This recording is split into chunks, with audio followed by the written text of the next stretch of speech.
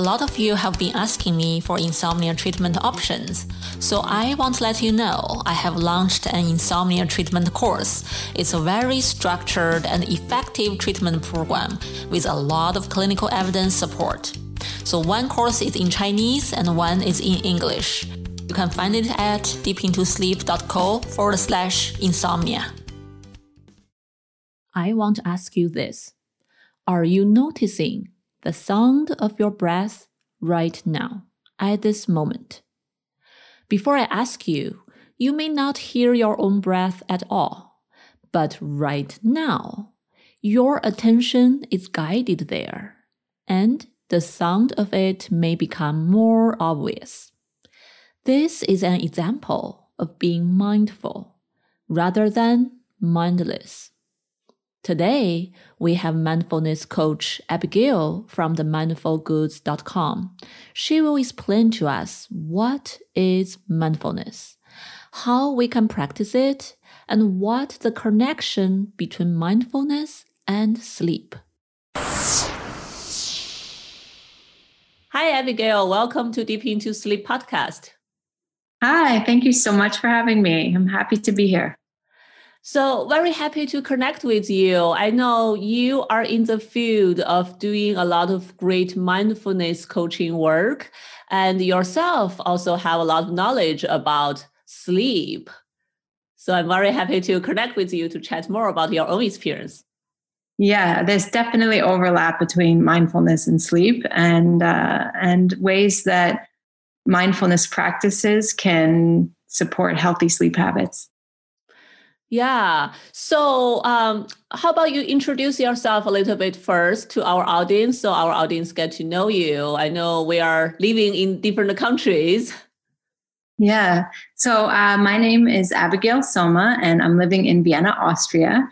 And my website, my company is called The Mindful Goods, and I do trainings for individuals and organizations in mindfulness and emotional intelligence. I run a weekly group called Connect, Reflect, and Breathe, which is kind of a mindfulness salon, if you will, a place where we come together and practice, but also discuss related issues to our practice and meaningful topics that are coming up for us. So yeah, and I'm also training companies and working with them as well.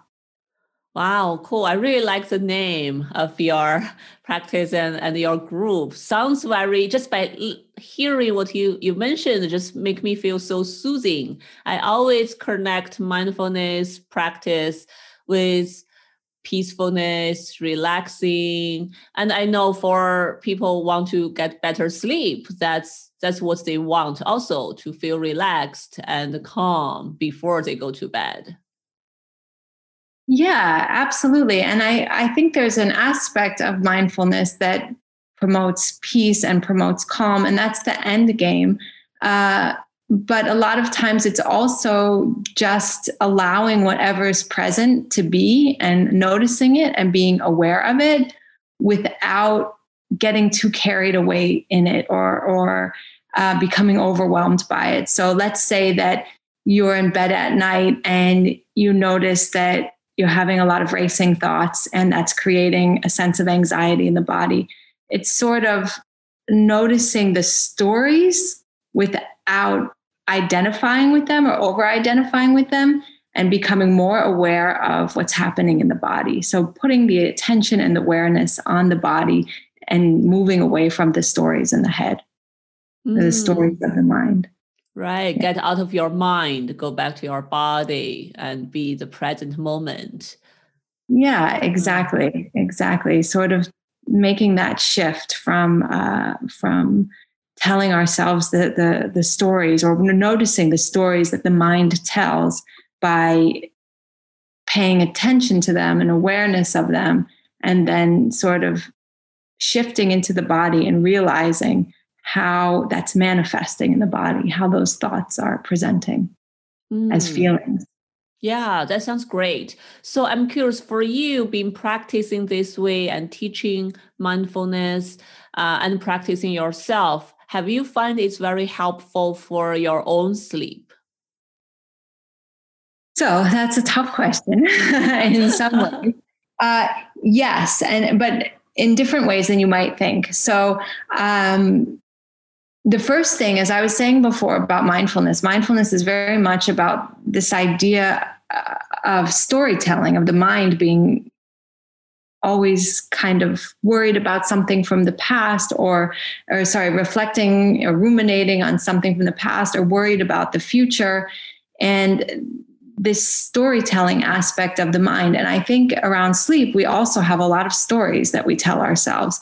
And before I was a practitioner and I would have sleep issues, I had a lot of stories around sleep, like, oh my gosh, tomorrow is going to be awful. How am I going to, I have to give this presentation tomorrow. How am I going to make it through the meeting? I would stress myself out even more because I couldn't sleep. And so with my practice, I began to realize that I was catastrophizing the situation. I had a difficult situation and I was adding more difficulty on top of it by the stories that I was telling myself about it. So my first advice to anybody who's having sleep challenges is not to catastrophize it, to not tell yourself stories that are going to add stress to the situation, and actually to move into the opposite. So the stories that I would then tell myself would be more like, okay, well, actually, you're awake right now, but you can go to bed early tonight. You can catch up. You'll be okay. You'll make it through the meeting. You'll do okay in the presentation. You've done this before. And so I would make it easier on myself, even though I was awake. So in that sense, it actually had a huge benefit to not catastrophize the situation and to sort of help myself through it, if you will. Yeah, that sounds like a very good strategy, consistent with what we often say in the cognitive part, right? How to rethink, how we interpret basically a poor night of sleep.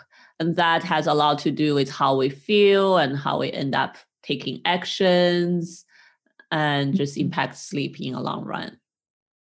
Yeah, I mean, there's definitely an important cognitive element. Another practice, another way my practice has helped me. I mean, there's two different things I would say. The first is that meditation relaxes the body.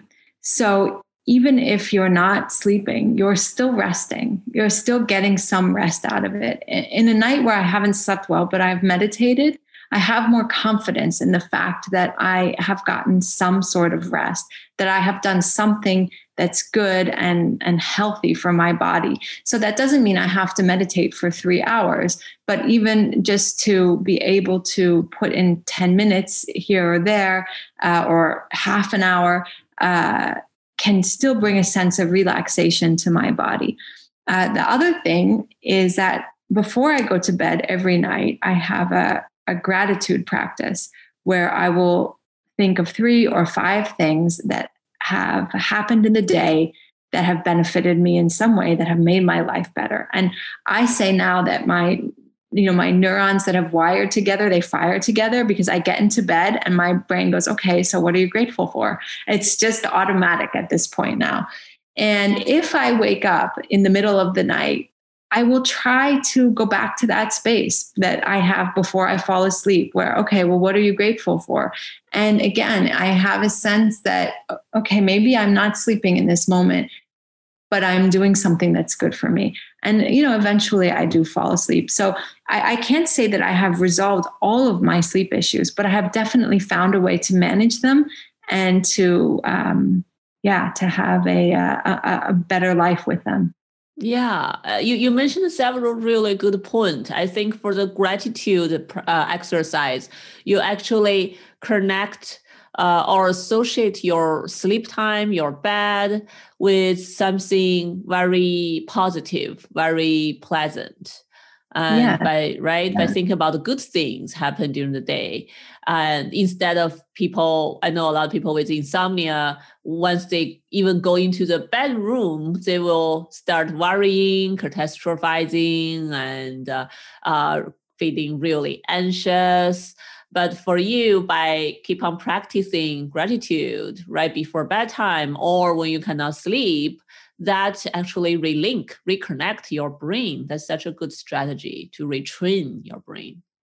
Yeah, it is. And then even when I wake up, it doesn't feel like an awful thing because then my brain starts going to a place that makes me feel better. So waking up isn't this terrible thing that it has to bring me to a state of panic. There's an association there now where I start to think, okay, so let's just think about, what we're grateful for. Let's expand on that practice.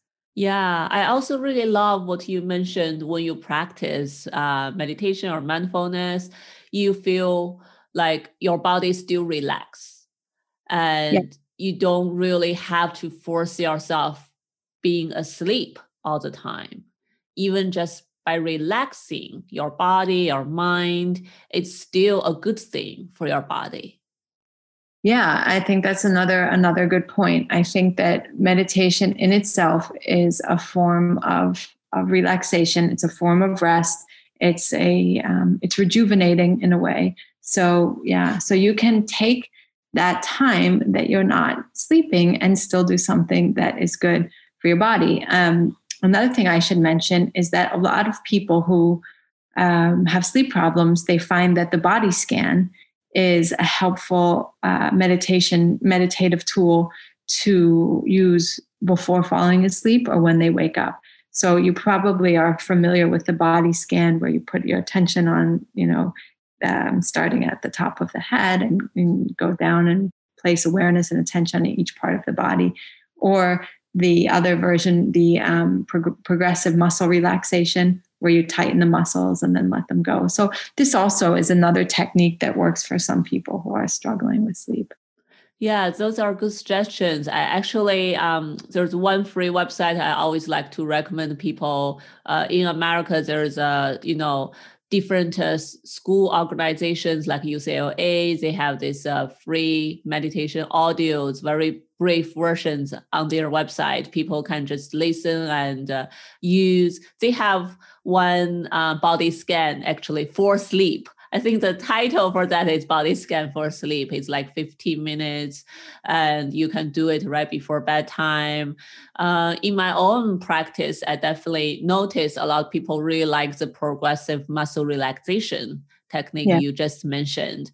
It's slightly different than body scan, but I do notice some people prefer this one over the other one. Some of them like to really move their body parts to feel more relaxed. Some of them just like to imagine and just think by thinking, visioning, that can be enough for them to relax. Yes, yeah. So different techniques work for different people, and I have found some of these different ones working for me. I think that, from the physiological standpoint, I have, when I sleep, I think I end up breathing through my mouth a lot, and I have been trying to address that. And I think that can potentially correct a lot of sleep issues for people if they are able to make that shift from breathing through the mouth to breathing through the nose. So the book that I was reading, or that I am reading, called Breath by James Nestor, he recommends putting a little piece of tape over your lips to train yourself to breathe through the nose. So I'm trying that, and I'll see if that has an impact. Yeah, I'm very curious to hear, how do you think about that technique? I haven't read his book, but I heard about his book quite a lot. And sounds like a lot of people have really good impression of that book. And this technique sounds interesting. I actually haven't heard anyone clinically telling me they are using it. How many days have you tried it so far? Is that weird to put a tape over your mouth? 2. I've tried it 2. And the first day it seemed okay. And the second day I must have taken it off in my sleep because I woke up and it was gone. But he also talks about the length that a breath should be, to promote relaxation, that it should be a 5 or 6 second breath. And so I think that's also something worth knowing when you're practicing, that different kinds of breathing can, affect you autonomically, can move you into deeper relaxation as well. And so that goes sort of hand in hand with mindfulness. Right. That reminds me of another research I read before. Like some psychologists are talking about if we can slow down our breathing pace to make it only like 4 to 6 round of breathing within a minute. So that's quite slow, right? And that actually can really physiologically calm ourselves down, like reduce our hyperarousal state. Exactly. And the other thing that he recommends in his book, which is that you can take a longer exhale than inhale, and that will also calm the body down if you have a longer count on your exhale. So there are different ways of working with breath, becoming aware of thoughts and stories, moving awareness into the body. All these things, I think, can really support your clients and your listeners and getting better sleep. Yeah, definitely. There's so much more we still don't know about sleep. But I know a lot of people, they do carry this strong belief that if I can just relax myself to an extent, if I can just try my best to relax myself as much as I can before bedtime, I should be able to fall asleep. What do you think about that? I think that sounds like a lot of pressure. It sounds like a lot of pressure on yourself. I'm not sure if that's how it works. I mean, I think moving into a state of relaxation is important, and then ideally, you will eventually drift off. But I don't think that you want to pressure yourself. Okay, now I have to get relaxed so that I can sleep. Yeah, at least clinically, I see a lot of people backfire that way. A lot of people, for example, when I tell them progressive muscle relaxation or body scan, when they first learn that and try it, they love it, right? Some of them just feel like suddenly, oh, I can relax my body. And when I run my insomnia group, some people actually fall asleep in the group when I guided the meditation. But just like you said, because at the beginning, because of catastrophizing, right? Some of the thoughts, some of the stories in our mind. So that could get in the way some days. So some of them start relying on the relaxation so much. And then one day it does not work for that day. It just too much going on in the head. No matter how hard they try, this does not work that night. And then they start panic. They start catastrophizing even further. They start thinking, oh my gosh, this technique does not work for me anymore. What should I do? Yes. And that's when it's really important to take on that voice of self-kindness and self-compassion. Says, okay, you're struggling right now, but everything will be okay. You'll get to sleep eventually. You really have to become like your own best friend in a way, and to support yourself no matter where you're at in the process or where you're at in the cycle. And so the other thing that I wanted to mention to you was about how, when you have small children, which mine are sort of just leaving this age group where they're awake a lot, and I have twins, and I think this is a lot of involuntary sleep deprivation. Right. Wow. And for an insomniac, it's also kind of interesting because when you're getting up all the time with your kids, when you do get to sleep, somehow you're sleeping better, because you're so exhausted. Like, I think you're in a state of exhaustion a lot of the time. And so you're actually sleeping better. But I think that this is a period that I'm just leaving now. And there's some speculation that your body is so used to waking up in the night that it takes time to have a full night's sleep again, because it's just become such a pattern.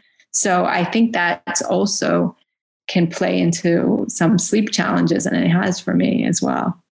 Yeah, wow. Two young children that are six, they're both 6 years old right now. Yeah. So Wow. I had heard once that parents don't recover their full sleep until their children are six. And that, their pre-children sleep, they don't recover until their youngest child is six. So mine are six now, but I still wake up, there are still different things, they have nightmares. They need to get, they get a glass of water or whatever. So, you still get up sometimes. Yeah. So that's another, sleep challenge. Yeah, definitely. Sounds like you are already trying to figure out your own sleep, how to help yourself sleep better. But you also have to care about children and how they feel, whether they have any need in the middle of the night. Yes, I think it's a really big question for a lot of parents. How do they navigate that space? I mean, it's actually such a big question that there are different schools of competing thoughts, and they don't always like each other. And the school that says just let your kids cry it out, and the school that says, you just deal with the sleep deprivation until they're older. Right. So which school do you tend to buy in? It's funny now that they're six, I try to think back and I'm like, what did I do? I think I got up. I think I got up most of the time with them. I think that's why I was tired for about 5 years. Yeah. Wow. That's a long time. Yeah. It's a long time to be tired. So I think on that subject, I once remember reading about somebody saying that in order to protect their own sleep, they actually like locked their kids in their bedroom at night, which is like the extreme end of not wanting to be bothered. But I mean, obviously that's probably not good for kids. So I think it's a really hard time for parents to navigate. And I do think that you can bring your mindfulness practices into this as well. Like I remember, being up in the middle of the night, feeding my kids and really making an effort to just recognize that I wanted to be here right now with my baby or with my small child. I'm feeding my baby. I want to put my full attention on my baby, on just being here and not feeling resentful or feeling angry about it, or again getting caught up in some stories about it, but just making sure that the voice that was in my head was saying, okay, right now, you're holding your baby in your arm, you feel it, just really being present for the experience. Yeah, that's beautiful, because I would imagine anyone who are listening right now possibly can imagine in the middle of the night got waken up, and that won't feel very happy, won't be very cheerful, and how to bring all those negative thoughts back to the present moment, how to be there for the children. Yeah, being present, and also being present with self-compassion again, because it is really hard. It's really hard to lose sleep for a number of years and have it be kind of out of your control. And so it's trying to find that balance between being present and, when I'm not present, having self-compassion. It's striking the balance. Yeah, definitely hard. I have interviewed actually several moms over the past year. Their episode will slowly come out this year, because I really noticed, especially last year, I don't know for you, but for a lot of moms, because of COVID, because the children have to stay at home and learning from home, it got much harder for a lot of families, for a lot of parents. Especially I feel like for a lot of moms, that they are losing not only sleep, but also daytime time for themselves.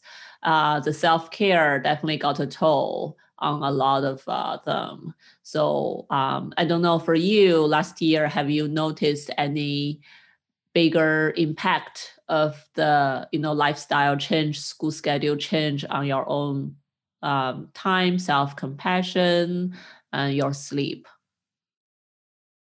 Yeah, I mean, for some people, the pandemic brought them more time with their kids in a quality way, and then for many others, it really, as you said, it just really shrunk their own self care, and it was really challenging and difficult.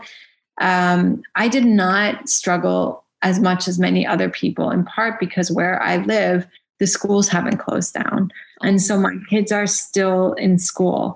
I guess they did for a while back in March to May. At that point, I was in the U.S. Um, and it wasn't that bad. Partly because I had older kids. If I had 3-year-olds who were getting up in the night, it would have been very, very, very challenging. And also who need your constant attention during the day. But for me, since we got back to Vienna, the kids have always been in school, and it's actually been pretty manageable here. I think the policy here was to keep small kids in school under a certain age, if possible. Yeah. Oh, that's great. Yeah. Yeah. So, so for night sleep, I know I interviewed several sleep specialists talking about helping children to sleep better, because children do have a lot of sleep problems, like you mentioned, nightmares, and sometimes they want what we call curtain call. They would want a lot of things before going to bed. They want another hug, another water, and things like that. So a lot of them mentioned if a child has sleep difficulties, it's going to become a sleep difficulty for the whole family. Absolutely. Yeah, absolutely. I mean, this is probably pretty standard advice, but we have a regular bedtime routine, and that helps a lot for falling asleep. I mean, it's just setting expectations. They know what to expect every night. It's exactly the same.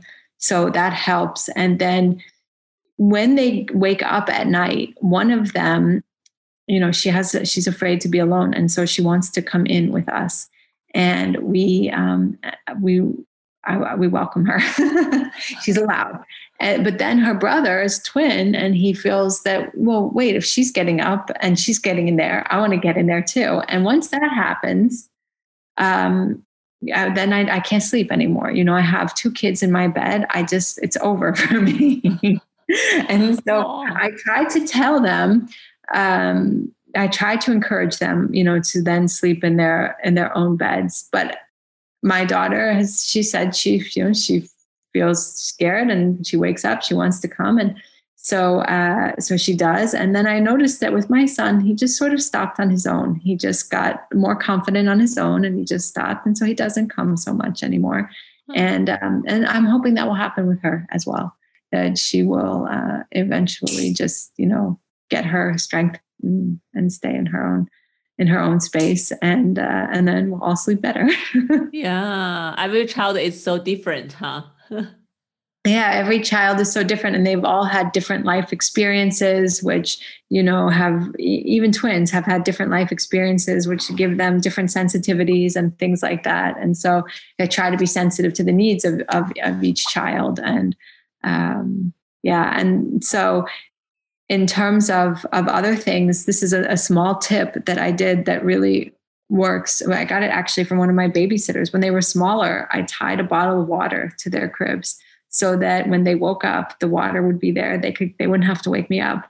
And then now they have cups by their beds. So if they wake up and they want water, they don't have to come and wake me up. So really help them to be more independent, have what they need right there. I don't think it's impossible for small kids to be independent in some ways, but in this way, yes, that has worked out. That they have these little bottles, even from the time that they're very young, so that would otherwise they would be waking up and asking me for water. So we just tie it to their crib, and it was always, yeah. That's so smart. That's a very interesting strategy. I haven't talked to many parents about details, but this is the first time I hear about this strategy. Sounds really cool. There are small tricks that can get you through. Yeah, I'm sure a lot of parents do need those small tricks to really be creative, right? To figure out a way. Yes, that's right. That's right. Yeah, this is wonderful. Thank you for sharing all these wonderful tips. So regarding, parents or just adults with sleep difficulties for themselves, and you mentioned a lot of good strategies. Near the end of the show, is there like any final wisdom you want to share with all the listeners? If whoever is listening, they have some sleep difficulties like you, they, for example, wake up in the middle of the night and have difficulties falling back asleep. Any last wisdom you want to share with them?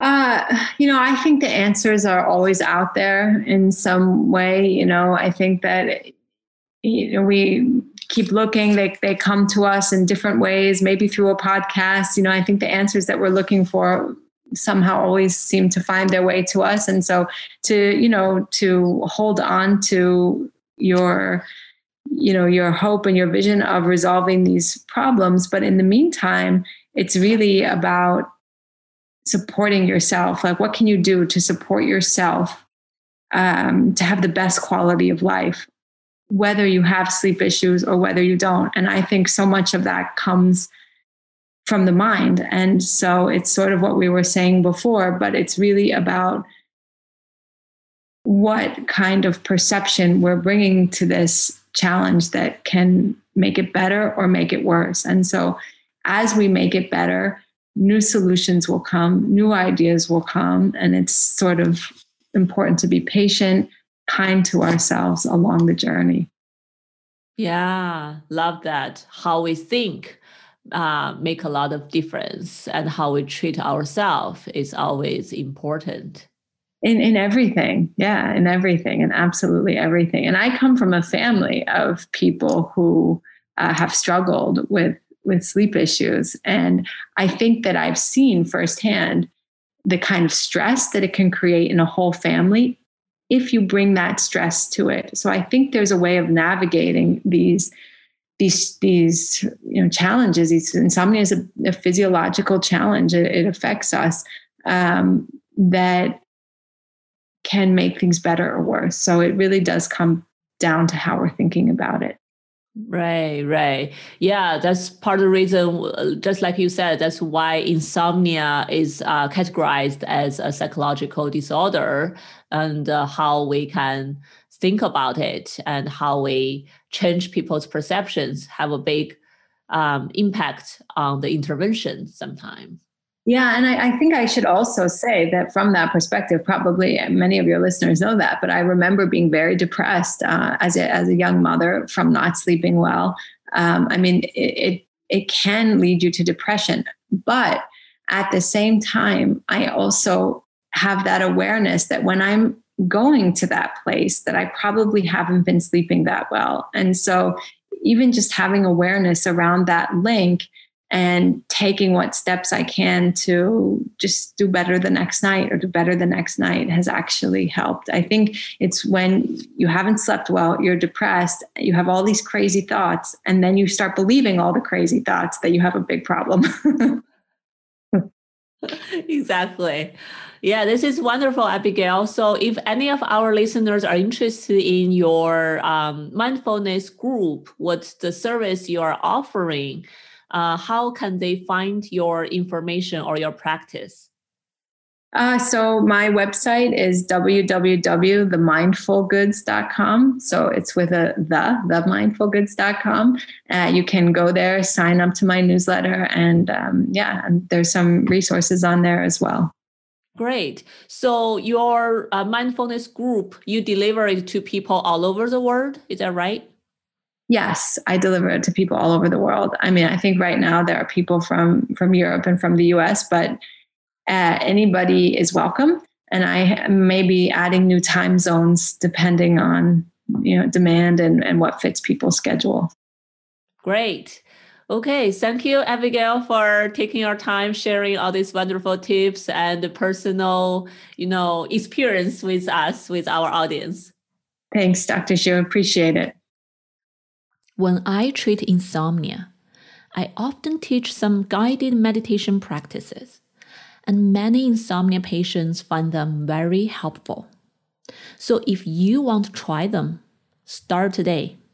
And I will put some free links to the show note link for your reference, so you can get started today for free. You can find all the links on the show note at deepintosleep.co. If you want to find out more information about Abigail and her mindfulness courses, you can go to her website at themindfulgoods.com. If you have experiences with mindfulness and meditation practices, positive or negative, please leave me a comment and I would love to hear about them. If you love our podcast, please feel free to share with your friends, with people you know who can benefit from this knowledge. So appreciate to have you in this Deep Into Sleep podcast. I'm your host, Yishan, and I will see you next week. Are you suffering from insomnia? I promise you, the CBTI method in my course will definitely help you. Even if several nights of better sleep, that would be a world-changing experience for you. I have had so many success from my insomnia patients who have taken this course over the years. If you know someone who are struggling with sleep, go to my website and check out my course at deepintosleep.co/insomnia.